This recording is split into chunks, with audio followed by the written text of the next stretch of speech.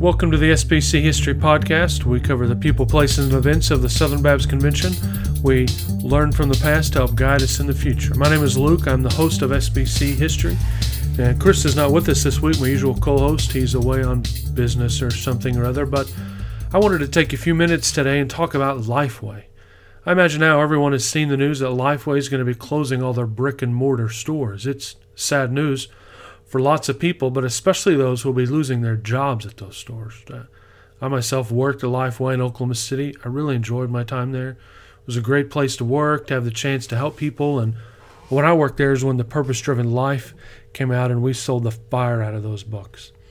But I thought I would take a chance for us to dive down into the history of Lifeway, explore the history of the bookstore, and look at a part of how we got to where we are. But more than that, I want to celebrate the history of Lifeway. They've done great work over the years, and they will continue to do great work in the future. Lifeway itself is not going anywhere, just the stores. But that gets us to the first point we need to make, that Lifeway is a company made up of lots of little companies, if that makes sense. Lifeway is the umbrella organization. The retail stores were part of that. They also operate Ridgecrest Conference Center, publish the CSB under the B&H publishing name. The website lists 5 divisions that operate under the name Lifeway Christian Resources: Insights, Information Technology, Finance and Business, Organizational Development, and Resources. The last one is the one that we're most familiar with and the one that most of us have contact with. I'm not going to get perfect every nuance of the organization. It's a behemoth, but I'm just saying that when you hear Lifeway is closing, we need to understand that it means only that the physical stores are closing. Lifeway started in 1891 under the name the Sunday School Board of the Southern Baptist Convention, under the leadership of J.M. Frost. It kept that name for over 100 years, and many people still remember it. It was established after the 1891 annual meeting in Birmingham. Apropos, as we're coming up on a meeting in Birmingham ourselves. This had been several years in the making, because when the issue first came up at the meeting in Augusta in 1885, some people believed the SBC shouldn't be in that business. We were established for missions, after all, and in fact, there was a first Sunday School Board of the SBC, began in 1863 and discontinued by the convention in 1873. They were focused on providing Sunday school material, and there's a terribly long history here. It involves a lot of Baptist fighting, if you can believe something like that. But most Baptists at this time got their materials from the American Baptist Publication Society in Philadelphia. They were a wealthy organization. They put out good material. They employed Southern writers, and they did good benevolent work among churches. So many supported this society, opposed the Home Mission Board getting into publication, and in turn opposed the SBC getting into it, because nobody likes change, right? So in 1890, J.M. Frost became burdened with the idea of a new SBC board to do the work. He worked up some resolutions to that effect, wrote them up, distributed them beforehand through newspapers, and brought them to the annual meeting in Fort Worth. There were recommendations from several big names in the SBC. J.B. Montgomery, I.T. Tickner, but there were many able men against the formation of the board, and most of the newspapers were against it. So it comes to Fort Worth, the annual meeting, and J.M. Frost gives his recommendation, and it's sent to a committee of one pastor from each state. The committee came out with a halfway solution. Not everyone was in favor of it. The next year in Birmingham, the convention heard the proposal to establish a full Sunday school board with another committee. On that committee was J.M. Frost in favor of it and J.B. Gambrill opposed to it. Now, Gambrill was a leading statesman who in his life was the editor of the Baptist Record, the president of Mercer on faculty at Southwestern, and the leader of Texas Baptist.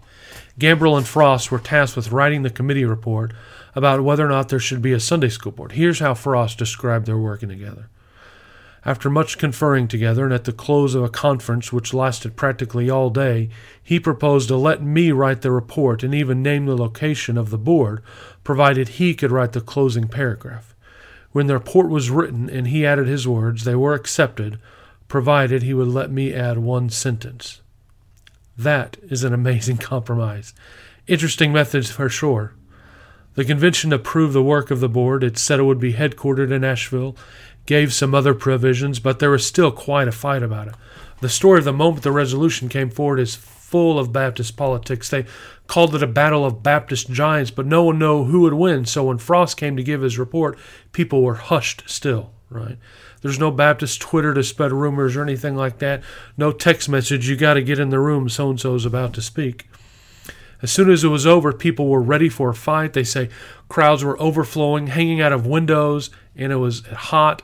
But as soon as Frost finished, John Broadus, the legendary leader at Southern, stepped to the stage and said a few words. His speech put a lid on the volcano and brought to an end the matter. It was a really dramatic moment in the life of the convention, much like we've seen in the past few years of the SBC. A noted leader stands up and speaks from the floor and makes a case. We spoke about this with women in the SBC, with the history of the annual meeting, with the history of presidents, with the history of the cooperative program. This is an ongoing thing in the annual meeting, that the men and women who are leaders in the convention are often the ones who stand up and speak for change. The convention approved the formation of the board, and Gambrill nominates Frost as secretary. It's not as big an honor as you think, though, because there was no income and the job didn't pay anything. He declined. He was later elected, and he left his pastor to take on the work. Frost later resigned to pastor FBC Nashville and then became director again, and he never looked back. So from the beginning, the Sunday School Board only received money from the sales of its products. At the end of the first year, the Sunday School Board ended with more than $1,000 in the bank, thanks to Frost's dedication to watching the budget. This is in the 1890s, remember? That's a lot of money. The Sunday School Board almost immediately became a net contributor to the SBC. They allayed the fears that many had that it was going to be a drain. The board started supporting Sunday school programs and missionary programs. But there were still lots of challenges. Many SBC churches still bought from the northern societies. Many saw the North as trying to snuff out its competition. The Sunday School Board led in leading churches to support Southern entities like the newly formed Baptist Young People's Union. It said that discussion over it in the 1895 meeting, it says in the one record of it, quote, was an explosive discussion that sometimes exceeded proper decorum. Close quote. If that doesn't sound familiar, then you're not paying attention. The board continued to strengthen its standing. It came to a showdown with the northern societies. So understand, these two companies are competing for people's business, and in 1897, one man from the northern group blasted Frost and the Sunday School Board. And again, one man stepped forward and brought order to chaos, this time Dr. William Hatcher.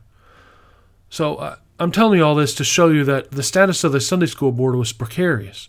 We think of Lifeway as having always been and having always been there, but there was a time when its status in SBC life was on the edge.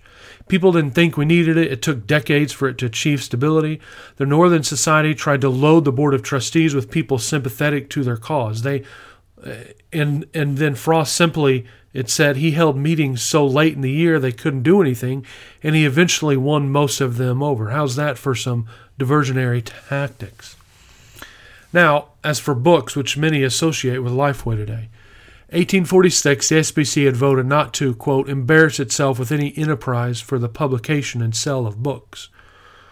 Books were an expensive failure, and the book ban was a concession to other publication societies. But still, they found ways to publish books. Eventually, Frost made the decision just to do it.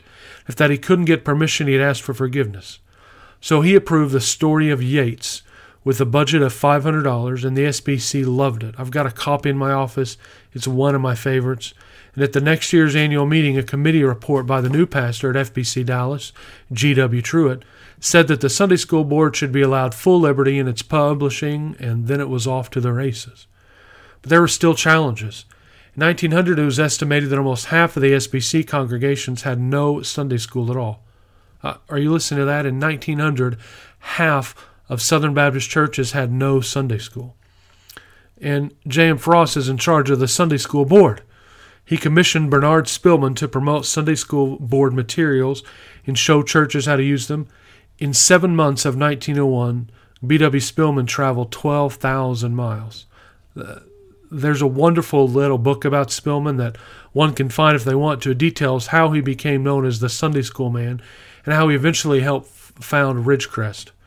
So several names loomed large in these early years: Spillman, Arthur Flake. Flake is now known as Mr. Sunday School. He worked hard to help churches.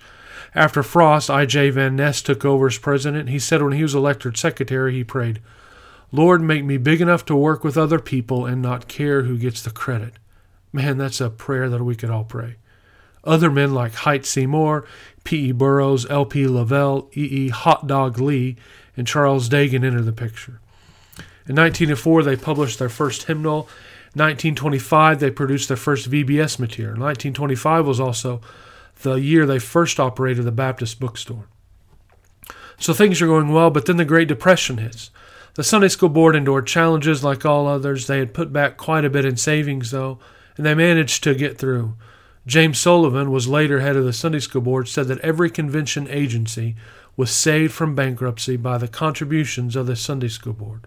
Now remember, they get no cooperative program funds, and there wasn't much of a CP at that point anyways. The Relief and Annuity Board, now Guidestone, was founded in part by a $100,000 donation by the Sunday School Board. So the history of Lifeway is a history of helping others in many different ways. In the 1930s, they introduced Broadman Press, a publishing imprint that paid homage to John Broadus and Basil Manley, Broadman. They looked for other inventive ways to reach the churches and lay people. The 1936 Church Annual said there are 24,000 churches, and 15 of those were 1/4 time and 5,000 half time. That means 5,000 of the churches met once or twice a month. That means out of the 24,000 churches, 20 of them met less than half a month. The new president, T.L. Holcomb, hired B.B. McKinney to lead the music department. He led in the publishing of the Broadman Hymnal, the forerunner to the Baptist hymnal we have today. Man, there's just so much to tell you about Lifeway. They had their hands in every aspect of Baptist life over the last 100 years. Music, Sunday school, Ridgecrest, Glorieta all lead back to Lifeway. They were leaders in racial relations too. James Sullivan became president in 1953, and one of his first acts was to integrate the Sunday School Board cafeteria. He made it the first integrated company cafeteria in Nashville.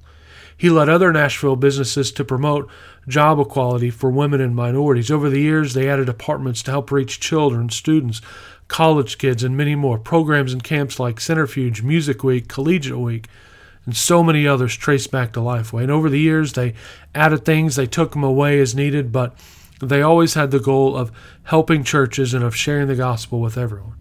Now, there's just really too much history at Lifeway for one podcast. This is already long, but there's so much to mention. They continue to grow under the leadership of Grady Cawthon, Lloyd Elder, Jimmy Draper. In 1998, they became Lifeway Christian Resources. Tom Rayner took over leadership in 2006. Now, of course, they're in the search for a new chief executive. But all of that to say, Lifeway is much more than bookstores. It's a sad fact we're closing the brick-and-mortar stores, but Lifeway as a whole is stronger than ever. There's a century and more worth of history that shows how they have adapted to changing circumstances. If you want to read more on this topic, the best book is Lifeway Legacy by Jimmy Draper. He summarizes some of the early work on the topic, one by J.M. Frost. You can read his for free as well online from Southern Seminary. We'll have all that in the show notes, but for just a few moments today, I wanted us to talk about Lifeway and get the idea that Lifeway has a great history of reaching people and that they're going to continue to do so. So that's the SBC History Podcast. Thanks for tuning in this week. Make sure and share this episode with other people if you learned something about Lifeway that you didn't know. Tag us on Twitter, find us on Facebook. Look around for us. Go to sbchistory.com and find our blog. There's lots more books and resources at SBC History, and make sure and check that out. Thanks for listening, and we'll see you next time.